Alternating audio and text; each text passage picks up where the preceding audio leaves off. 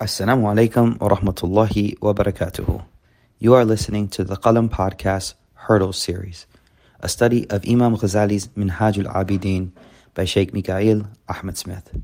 Jazakallah khair for your continued support, and we pray that this is beneficial. Assalamu alaikum wa rahmatullah. Bismillahir Rahmanir Rahim.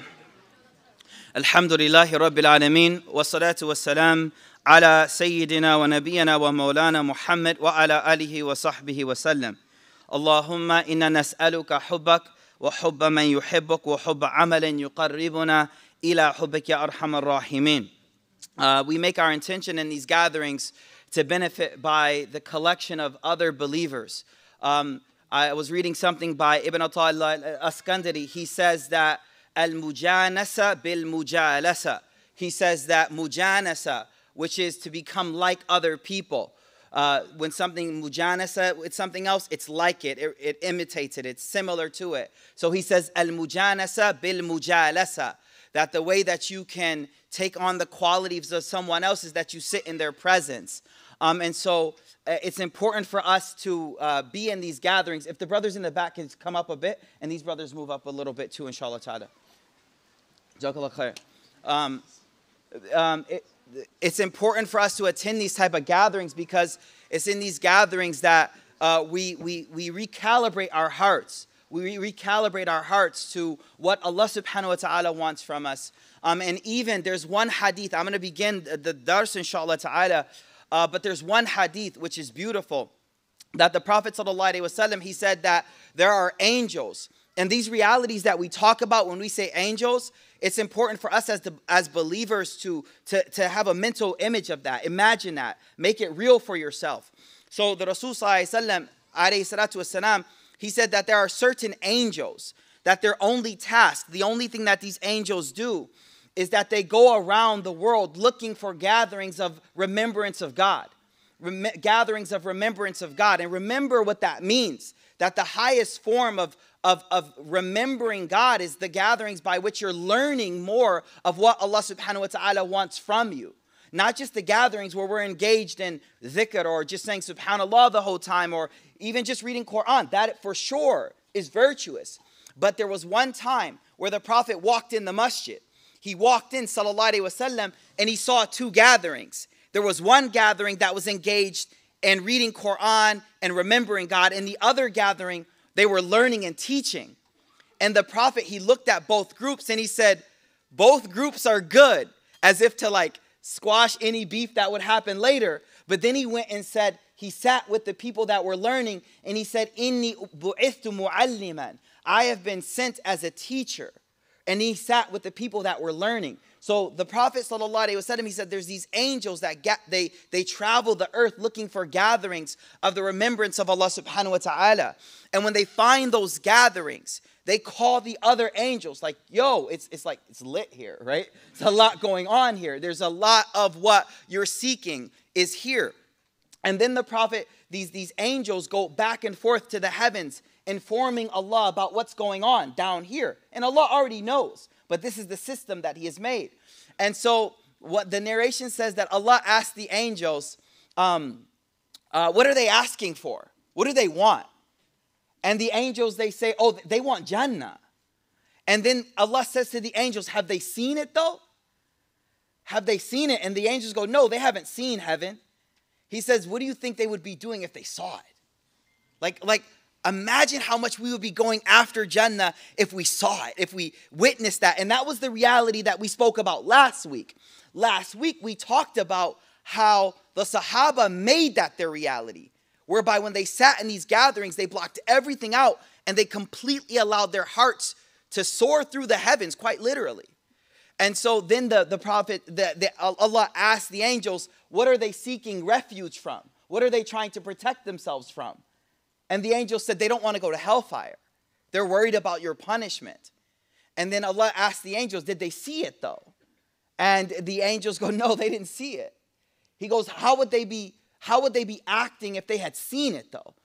And Allah and the angels go, they would be more afraid of it. They would be seeking refuge even more. And so Allah says, and I want you to just absorb this. Allah says, be a witness that I have forgiven everyone in the gathering. I have forgiven everyone in the gathering.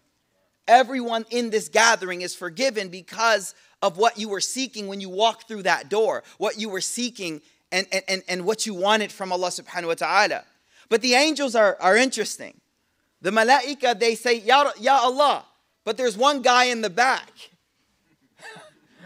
You just pulled you just pulled them through. Like, bro, just come through. Just come on. He's like, I don't even feel like coming. He's like, just come. So they say there's one guy in the back. He doesn't really want to be there. He doesn't really want to be there. I ain't looking at nobody. Chill out. Right? So you're like, why'd you stop at me for so long? Like, nah. So there's this one guy. He doesn't want to be there. And Allah subhanahu wa ta'ala says that no. Even he's forgiven because he's in. And the words of the hadith, hum julasa la yashqa jalisuhum. This is such noble company that anyone sitting in this company gains the benefit from what everyone is giving and what everyone is receiving.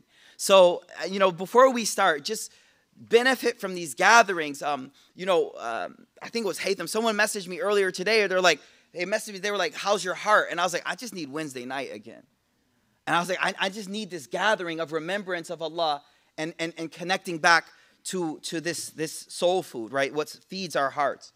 So, Bismillah ar-Rahman ar-Rahim. Imam Ghazali, we're studying a book called Minhajul Abidin. And Imam Ghazali is teaching us how to stay on this path of worship. Imam Ghazali tells us that this path of worship, وَمَا خَلَقْتُ الْجِنَّ وَالْإِنسِ إِلَّا لِيَعْبُدُونَ, that Allah has only created us for one reason, to worship Allah. And we know what that means. Worship is just not being on your prayer rug all day, but rather a way of life. But Imam Ghazali says if you're going to be on this path of worship, it's not easy. It's not easy. By design, it's not supposed to be easy. And sometimes we get this false understanding as if like, man, why couldn't Fajr just be like right after sunrise? Right? No, it's supposed to be a bit of difficulty because through difficulty you show where your true love is. It's through that struggle that you show Allah, no, I truly love you, Ya Allah. I love you more than sleep.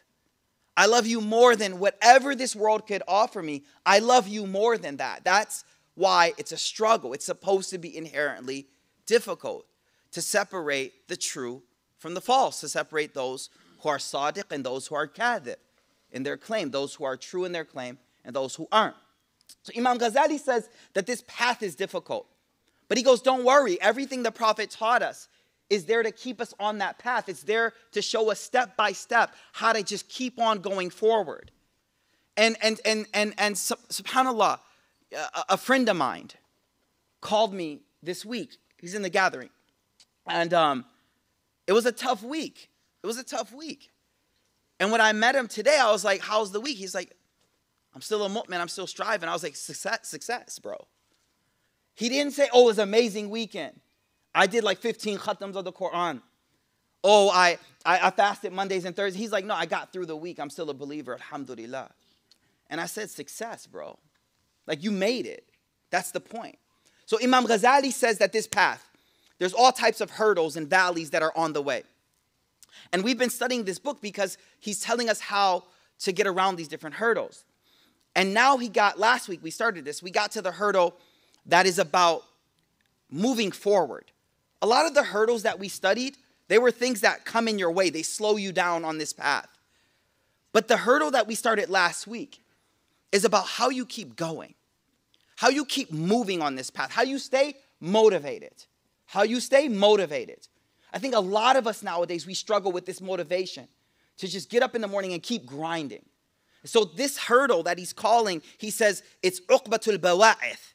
He says it's the hurdle of incentives. What will keep you going? And if you remember from last week, he said there's two things that will keep you going. There's two things that will keep you grinding. Number one, it's a fear.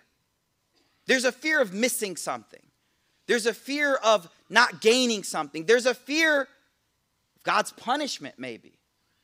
There's a fear of humiliation on the day of judgment. There's some fear there that keeps you moving. It's like as a father of 3 children. Like, why do I go to work in the morning? What keeps me motivated? Like, low-key, there's a fear inside of me that one day it's like, They're like, Baba, Dad, what are we eating? I'm like, I don't know. I didn't feel motivated. You know what I mean? Like my motivation is a fear of letting them down. So we keep going. And I'm going to come back to that later because when we talk about fear of Allah, we want to see what type of fear that is. So there's a fear that motivates us. And I need everyone in this room to tap in to your fear. You need to tap into your fear and make sure that there isn't a worldly fear that's trumping your hereafter fear. That's it. There isn't a worldly fear that's stronger than your fear of Allah or fear of something related to the akhirah. I'll give you an example. Like I'm one of the people that I'm really afraid of vulnerable moments, like 300 people in here. But like some of us are motivated. One of the things that motivates me is like that moment on the day of judgment when you're in front of everyone. And you're in front of everyone and all eyes are on you. And everyone is watching your life play by play. Watching everything that you did. Seeing the things that I thought I forgot about. But it's right there. For me, that right there is painful.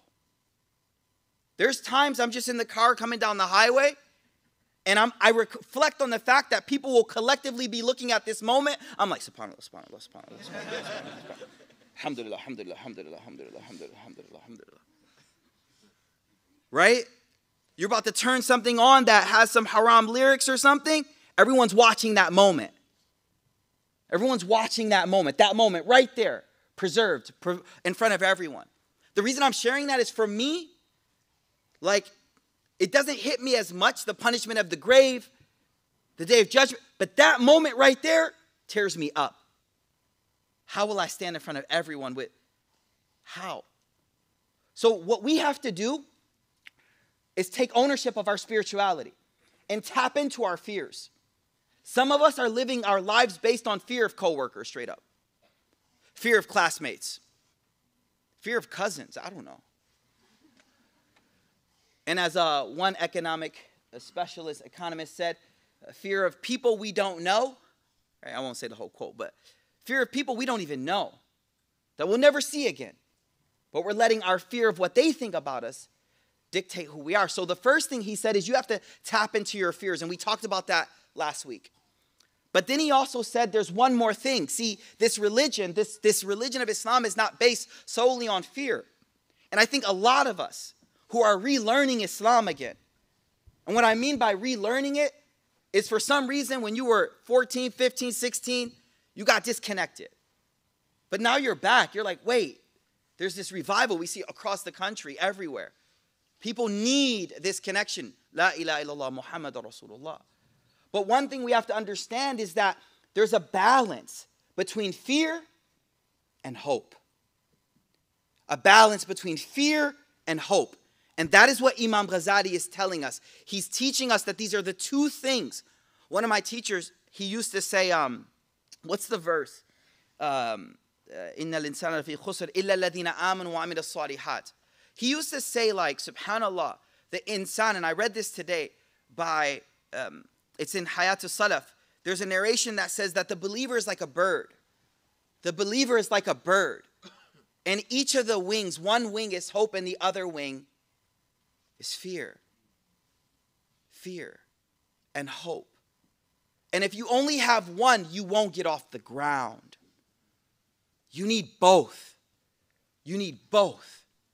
And so Imam Ghazali, he's talking about that. And last week, we talked a bit about it, so I won't regress. But Imam Ghazali, he didn't just mention, oh, you have to have hope and fear. Next, let's move on. He goes, no, I need to teach you how to develop that. I need to teach you how to develop those qualities. So listen to what he says. Imam Ghazali says, Bismillah. فَعْلَمْ أَنَّ الْخَوْفَ وَالرَّجَاء. He says, know that fear and hope, عند العلماء, according to our scholars, يرجعان إلى قبيل الخواطر. It's a type of inner state that you can have.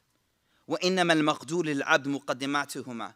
He goes, but Allah doesn't take you account for what's out of your control. he says you're only responsible for doing the things that will lead you and create that emotion, but emotions are not in your control. You know, a lot of times people, like, Ramadan comes, and it's like 26, 27. You know, Imam's making dua. You know, Imam's crying. Everybody's crying, sniffling. You know what I mean? Ugly crying, everything. And you sitting there like, dang, man. Dry. Dry, bro. Just dry. You're like, what can I do? And you start to feel bad. Like, man. You know, it was a funny thing. So, I don't know where my kids are, right? But Qasim, right? I was cutting onions, right? So, I was cutting onions, okay? I have this newfound passion for food. Haytham, I don't know how I rediscovered food, but it's the most lit dish ever, bro. Anyways, so I'm cutting onions, right? And I tell Qasim, I'm like, Qasim, back up. It'll make you cry. He's like, it can't, you know how kid boys are. It won't make me cry, right? And he puts his face over it, and he starts crying, right, obviously. So once he realized that it works, he says to Karima, I don't know if they're in here. Are they in here? Someone know if they're in here? Okay. He says to Karima, he goes, hey, Karima, then, this sounds bad. He goes, the next time a family member passes away who we don't know, let's just take these. I was like, bro, we'll just take these and then we could just, it's pretty deep though. You know, because he's like, man, we feel bad for not crying. So sometimes we feel bad because we're not crying when we think we're supposed to. But Imam Ghazali set the record straight. He goes, look, you're not responsible for that. Allah doesn't hold you accountable for not for an inner emotion that you can't control. What you are responsible for are the things that could be conducive to making that emotion. That's what Imam Ghazali said. He's like, don't worry about the effect. Worry about the things that will lead to that. And so he says, I want to teach you, I think he mentions 4. He says, I want to teach you 4 things that will lead to the emotion of khawf, or fear of Allah subhanahu wa ta'ala. He begins with fear. And I want to stop for a moment because I really want to talk about this in more detail.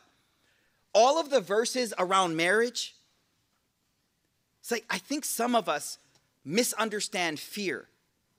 And I'm going to get to it later. I was going to wait for it, but I think it's important for us to understand it right now. Imam Ghazali says, his words, you need to fear Allah the way you fear a merciful mother, her anger. Now, I know a lot of us have different relationships with our parents, but just think for a moment, like when your mother, miskina, like she's getting older, but when she's upset with you. Like I remember before I was Muslim, one of the days that woke me up that I had to change my life is I ended up in a really bad situation. And of course, the only one that's going to be by your side all the time, your mom's. That's my boy. Right? She'll be there for you. And I kid you not, the thing that motivated me to change was my fear of my mother. But it wasn't a fear like she was going to beat me up. I was a grown man. It wasn't a fear. It was a fear of letting her down. And this is where we need to be with Allah, y'all. Like, look at what Allah has blessed you with. Just take yourself to account for a moment. Look deeply at everything you have. Just think for a moment. Don't look around. Look inside. And then, and now, at this moment, you look at everything He's given you.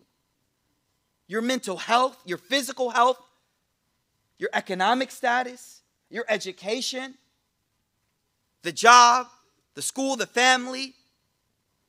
Like everything. Now think of all those things. Now for a moment, think about that moment you were just disobeying Him today. Think about that moment. Just really focus on that moment. And think about the mother who stayed up nights and nights and nights and nights and nights. And then you get to 18, 17, 14, 15, and you talk back. You know, one of the scholars, I read a statement of one of the scholars, and he said, it blew my mind. He said that it would not please me that on the day of judgment, I'm told that my parents will judge me instead of Allah, because Allah subhanahu wa ta'ala's compassion is many times more than the passion of our mothers for us. Meaning the connection there is like Allah is the most compassionate, the one who blessed us with the most. But think about how we disobey. So that's what fear of Allah means. That's what fear of Allah subhanahu wa ta'ala means. So he wants to teach us how to have this quality. I was saying that the quality of taqwa is mentioned in marriage. When someone's getting married, there are 3 verses. Each one mentions taqwa. Do you know why? Because consciousness of God, which has fear in it, is the only thing that will check a person. It's the only thing that will keep a person in line all the time. That's why the Prophet ﷺ, he said, when you look for somebody, look for taqwa. Because when the money is gone, when the looks are gone, when the status is gone, the only thing that will keep people in check is this understanding and fear of God. Yes, there are people, some of us were motivated by hope. I get it. But again, it's a fear of letting Allah down. So what does he say? He says, listen, everyone, you're not responsible for the feeling itself. You're responsible for doing what it takes to create that feeling inside. He says, what is khawf? What is fear? Islamic scholars, they love to kind of define terms so we understand what we're talking about. He says that fear is this kind of shaking in your heart, this quivering that happens in your heart when you think about something you dislike, right? You think of something you dislike. You think of losing, na'udhu billah, you think of losing a loved one. There's this like shake you get, you're like, astaghfirullah. Like that's fear. That's fear.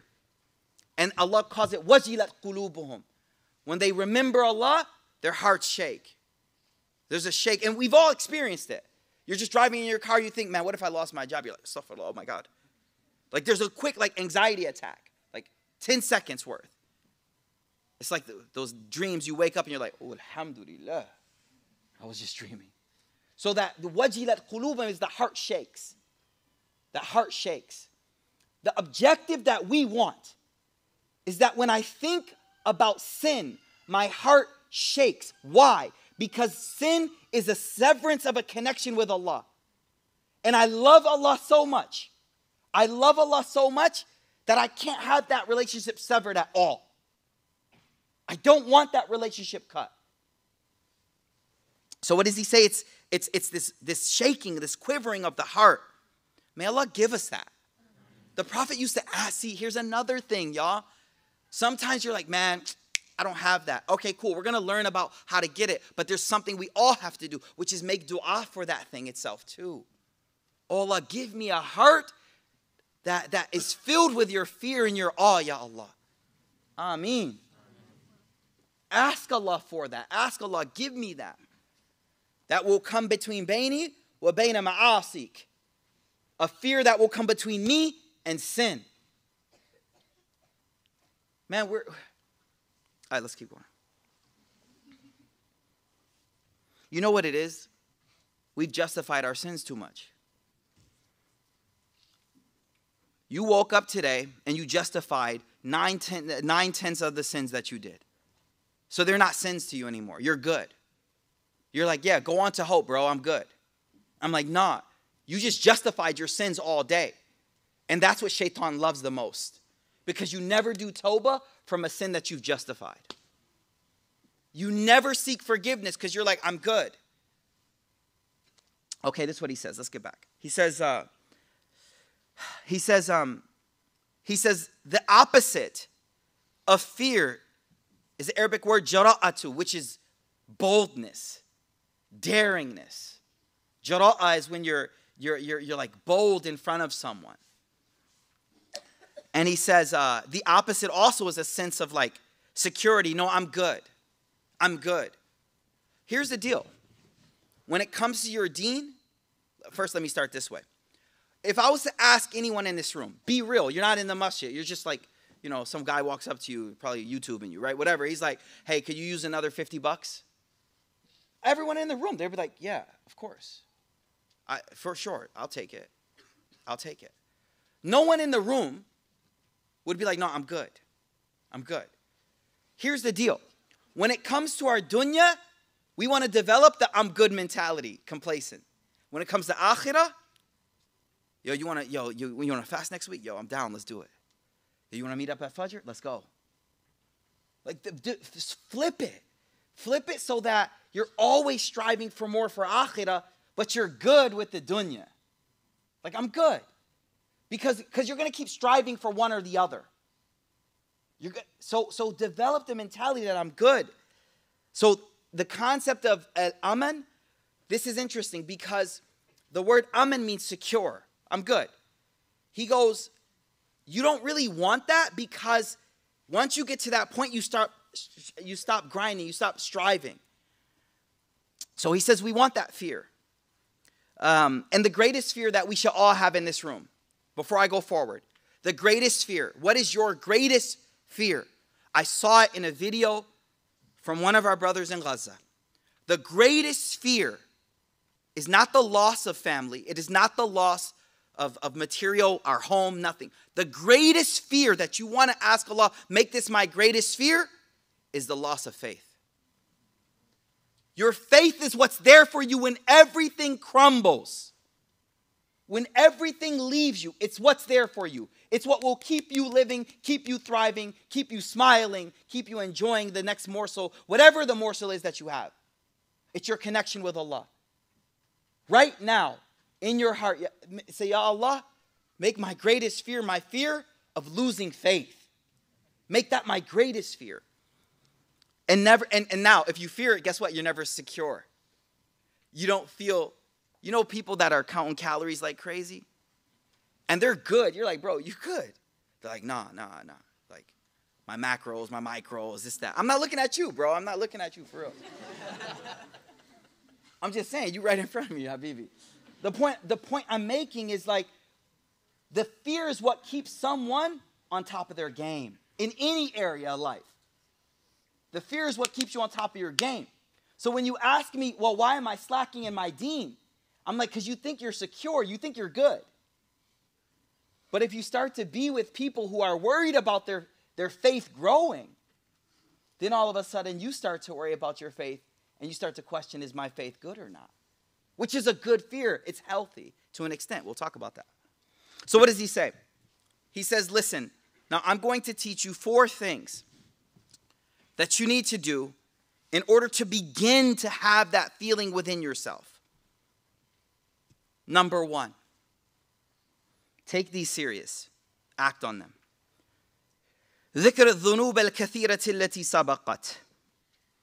He says, think about the abundance of sins that you have done prior to this moment right now. I mean, for some of us, just this week, man. Just today. He says, think back on those sins. Think back on them. And really think about it with an awareness of Allah watching them. Now, Imam Zarqani, he says this, though. He says, beware of thinking about old sins without the accompanying remorse, lest you create the urge for the sin again. Yeah, beware of thinking back on the sin without the same feeling of remorse, or else the thought of the sin will actually reinforce the sin again, and your nafs actually will be like, oh. So he goes, no, if you think back on a sin, you got to think back on it like, astaghfirullah, I can't believe. What if I had died in that state? Ya Allah, I can't believe that was me. Ya Allah. Ya Allah, forgive me. Ya Allah, forgive me. So what is he saying? Remembering our sins that we've done before. And this is where what I said just 2 minutes ago comes into play. A lot of us in this room, when I said remember your sins, you were sitting there like, oh, yeah, I did that. And I'm like, no, because we justified so much. We justified it. We justified the missing Fajr all week. It's okay, I heard a hadith. If you miss it, whatever. We justified the looking at ghair mahrams. Oh, it was one long look. You know what I mean? We justify it. And listen. You are losing what makes you human. You are Bani Adam. And what did the Prophet say about Bani Adam? Kullu Bani Adam khata. Every one of us sins. And that sin is what gets you right with God if you allow yourself to be humbled by the sin and not say, oh, I'm good, that was okay. Do you feel what I'm saying? But when you justify the sin, that doorway to closeness of God, which is the humbleness that it was supposed to create with you. I slipped up, ya Allah. I slipped up. I'm slipping up, ya Allah. I'm slipping up. No, you're like, no, I'm good. And what? And that's how, like, our children or our younger siblings, you've seen them doing wrong. And instead of humbling themselves, they're like, yeah, so? And you're like, astaghfirullah. That's the worst mentality. And that is the difference. Are you ready? That's the difference between Iblis and Adam. That's the difference between Iblis and Adam right there. One of them saw the sin, admitted it, humbled. And guess what? Humbled and then elevated. The other one sinned and said, what? Big deal. So he lifted himself up. Allah pushed him down. Allah pushed him down. Why can't I cry before God at night? Why can't I? Because you don't feel like you have any sins on you. One of the Sahaba, they said, we used to look at sins like mountains over our heads about to fall. Y'all treat them like mosquitoes you could just wipe away. That's a Sahabi. You just, oh, whatever, just move it. It's a fly. It's not a big deal. What I want you to realize is that sin, that fault, that negligence of yours is a way you can connect to Allah. So he says, dhikru shiddati, he says number one is to remember, reflect upon so many sins that you have committed in the past. وَكَثْرَةُ الْخُصُومِ الَّذِي مَضَوْا إِلَى الْمَظَالِمِ. He goes, and then remember all the arguments you got with people. That's also a disobedience with God. All those petty arguments that you had. Often with people that you're supposed to be in the closest, tightest relationship with. He said, remember these. So this is the first thing.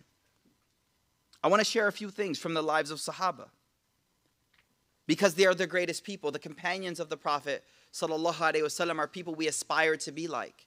We aspire to be like them. Like we look at Umar and we're like, well, what made him who he was? Umar ibn Khattab. What made him so special? Well, do you know that one day he said some words to the Prophet that he felt were a little bit out of line? And he said, for the next 40 years, I've been paying back that sin, doing everything I can for that sin. Meaning, despite his position, he remembers a sin that he did 30 years ago.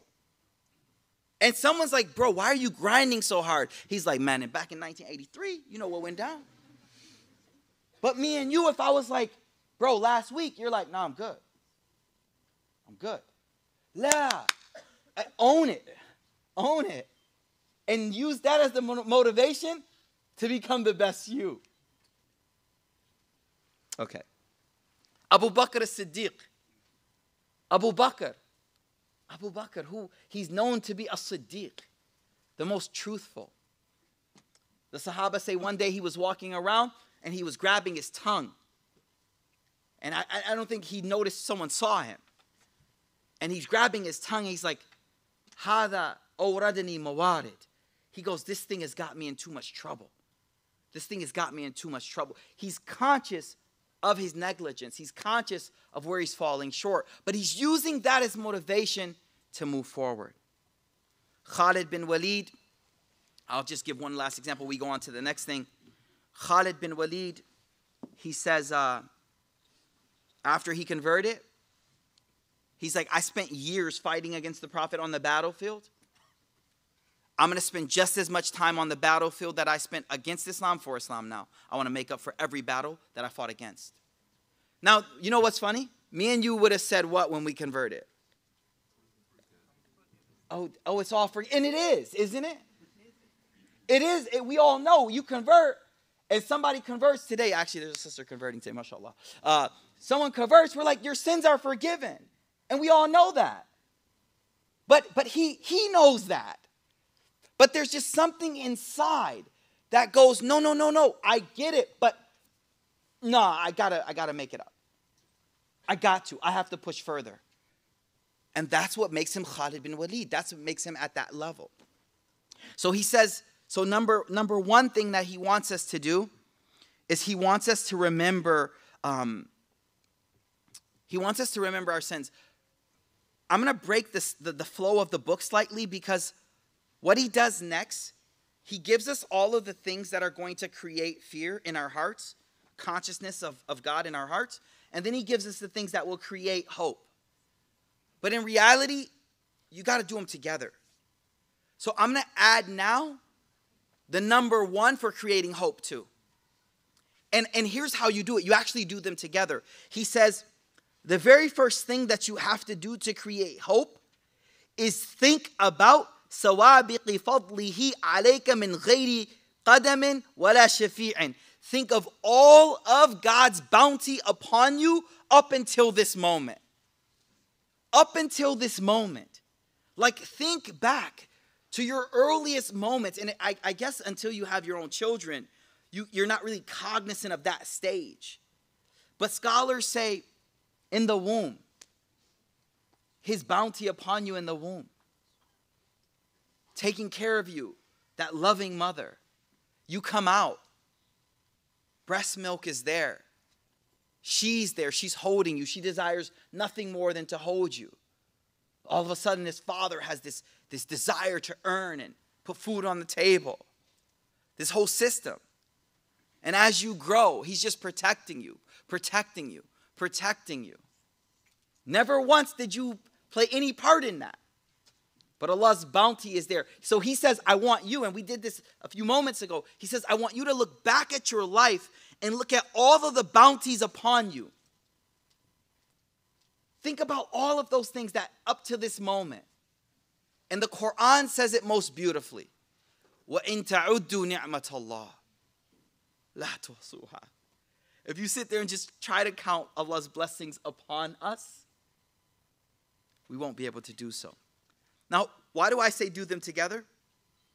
Because the sins become more egregious when the bounty is more there. You know, your boy who takes care of you, who hooks you up, when you don't invite him to lunch or dinner, thanks for the invite, then it hurts more. When it's someone else, it's like whatever. So think of the sins, but don't just think of the sins. Combine the sins with the thing that creates the love, and that is remembering Allah's infinite bounty upon you as an individual. You as an individual are blessed. Think about that for a moment. And if you're in here right now and you're thinking, but you don't know my story, I'm going to say it really clear. How dare you? Because I know the story of people struggling way more than me and you right now, and still are more grateful than me and you. So let it not be that God must snatch away in order for you to appreciate and become grateful. Let it be that right now, you bow your head and you say, Alhamdulillah, thank you, Allah, for your blessings. From the depth of your heart, the blessing of sight, the blessing of hearing, the blessing of breathing, the blessing of afiyah. One of the scholars, they said, I'm just going to focus on one for a moment. Health. You're not sick right now. You know, one of the scholars, they said, there's something called siha and saqam, right? Saqam is to be sick. They said a siha, to be well, to be healthy, is a crown sitting on the heads of the people who are healthy. But only the people who are sick can see it. I just spent the last 3 days with a woman who has stage 4 cancer.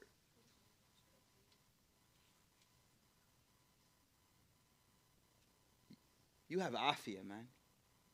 If you have one thing, you have health. How precious is health?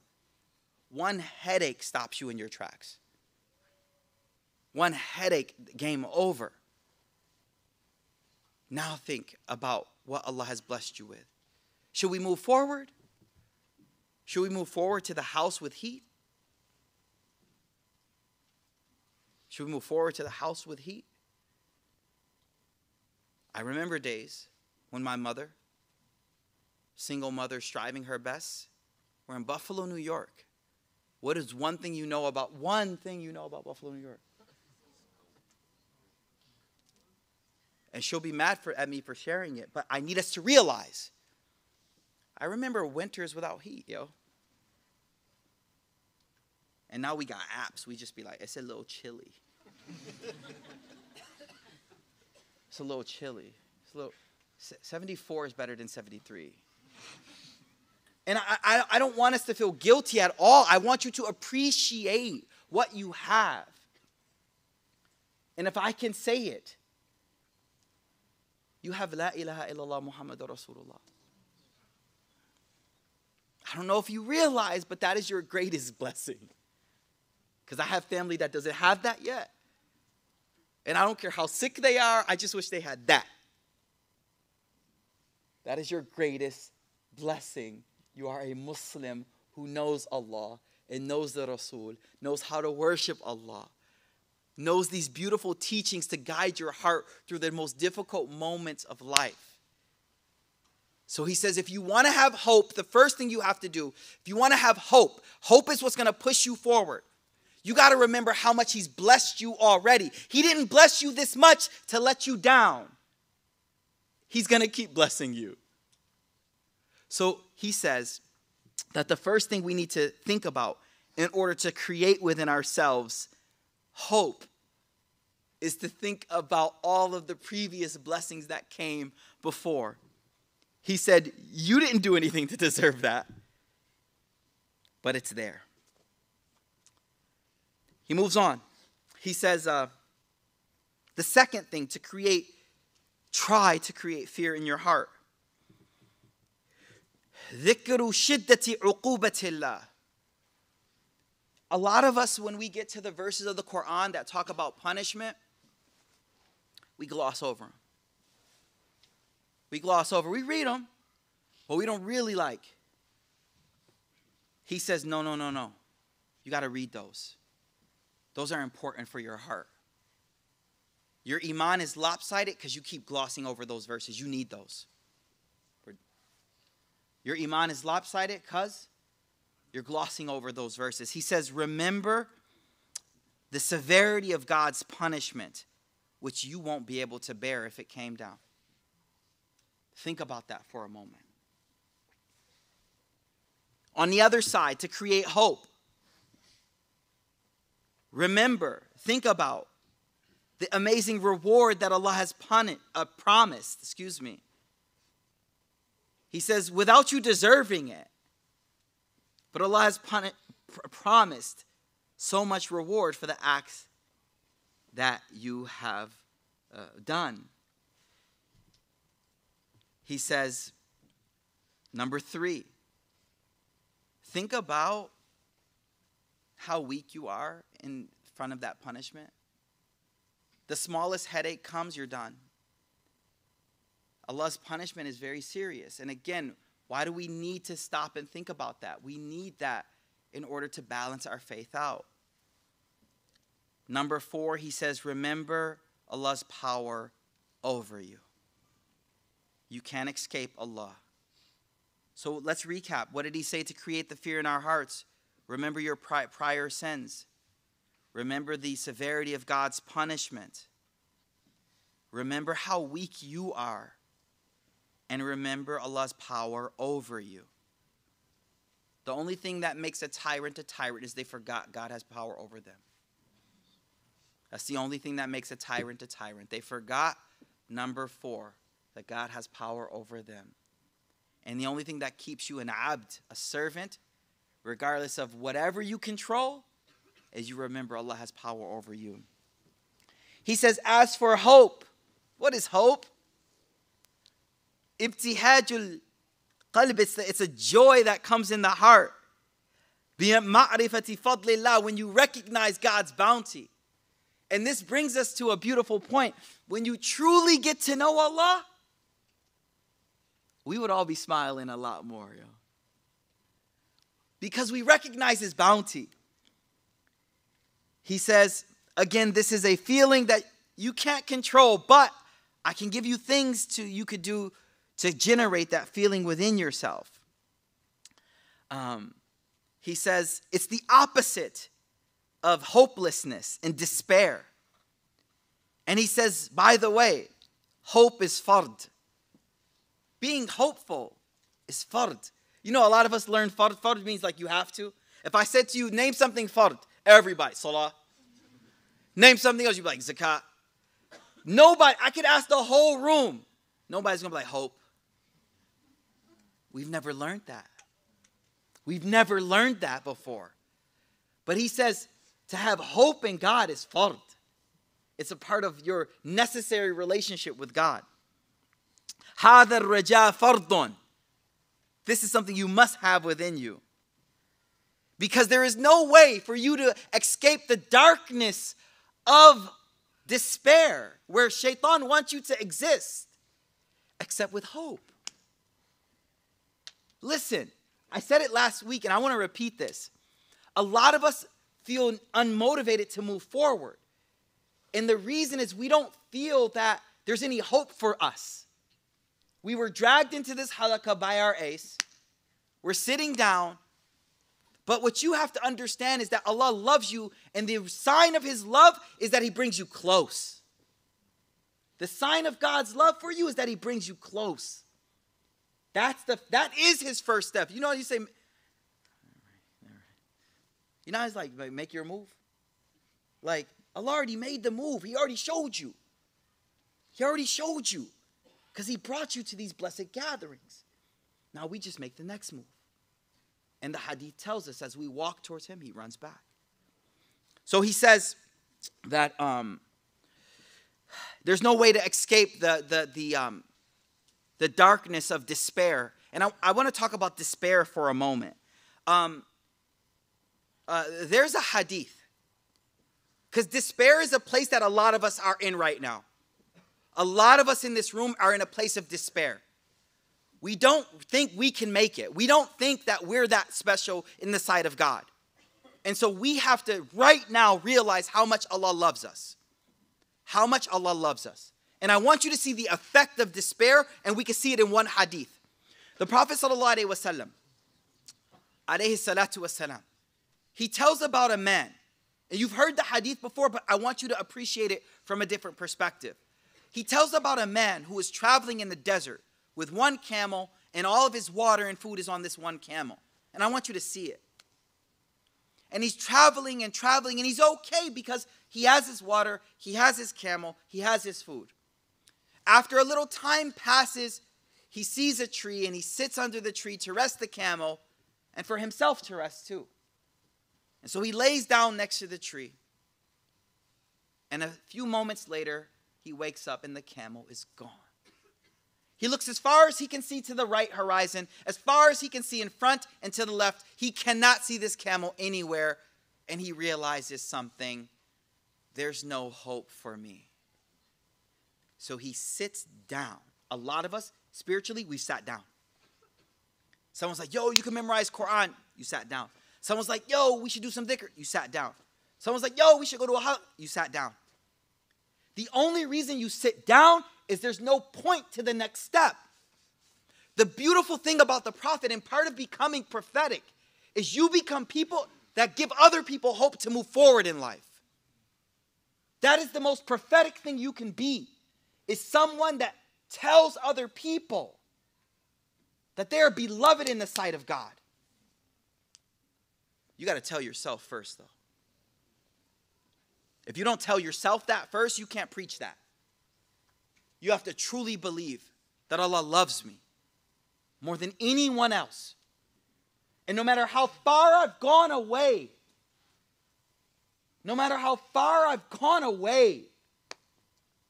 He always wants me back. Yo, there's a narration in the Bible. I'm pulling from my old sources.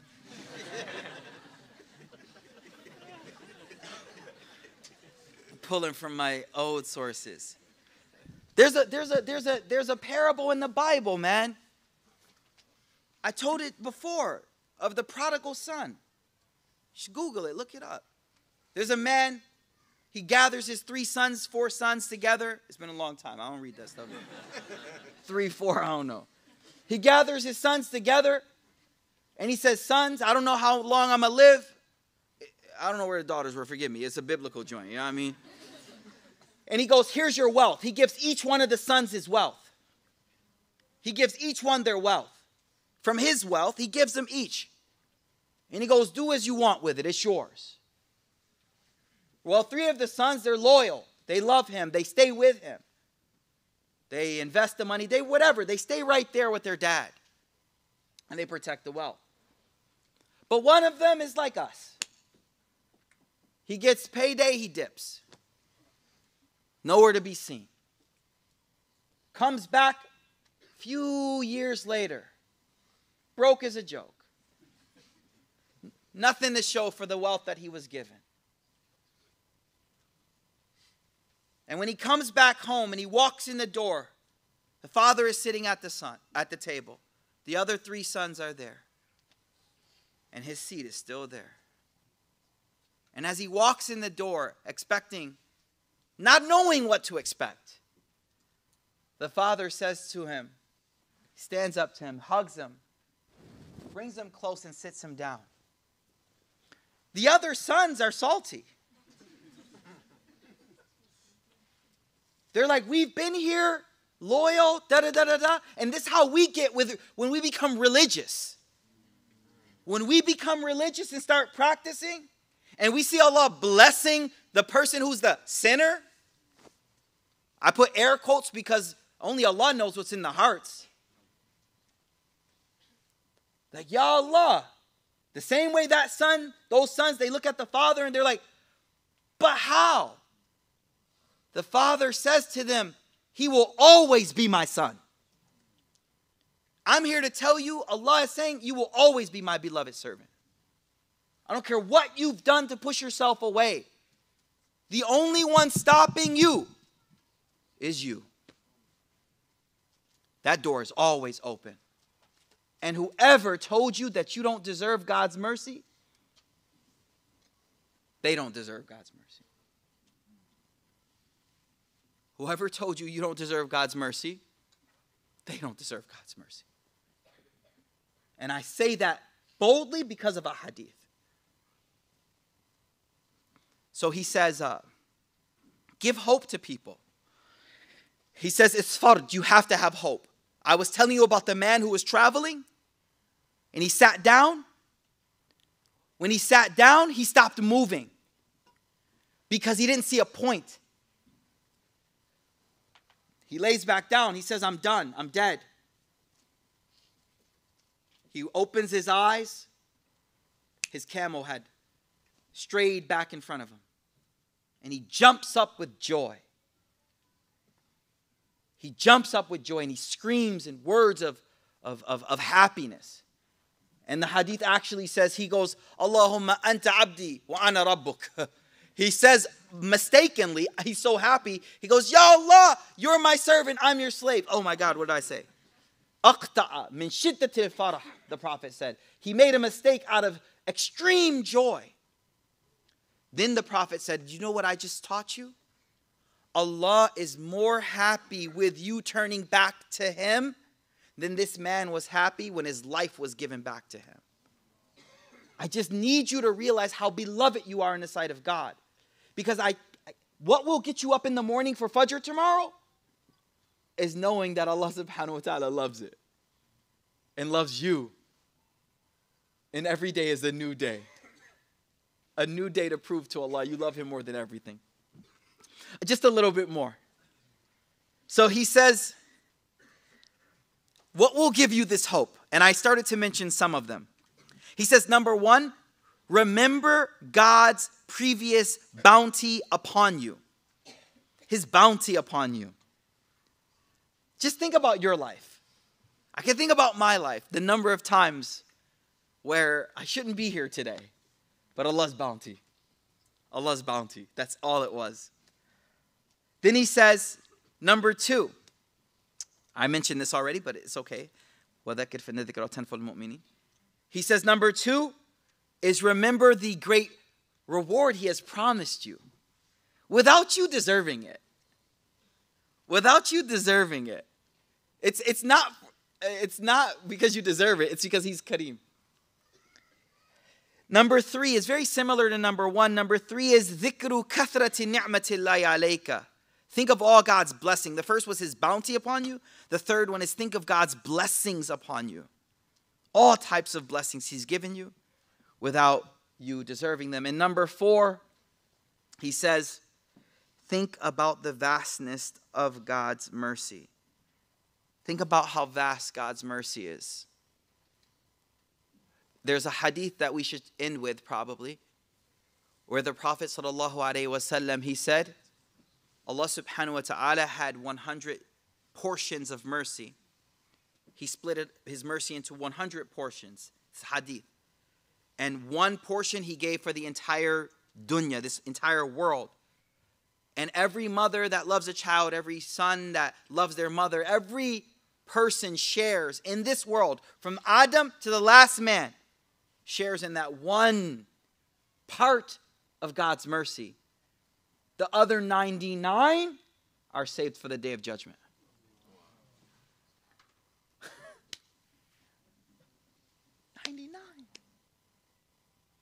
99.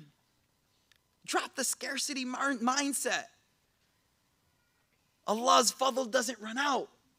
There was a man, you know the Bedouins? The Bedouins used to come into the masjid. And the Bedouins were, all right, there's a lot of people here. The Bedouins were, give me a good word. Huh? Not rowdy, but you know, a little uncultured. You know what I mean? They were a little uncultured. And so the Bedouins, they didn't know the etiquettes of like, oh, don't do this, don't do this. So they just were natural people. They were from the desert. And they used to ask, you know, straight up questions. And one of them was in the masjid, and he's making dua. You know this hadith. He goes, Ya Allah, have mercy upon me and Muhammad and nobody else. Like, you talk about unmasked? I don't know who hurt my man's feelings.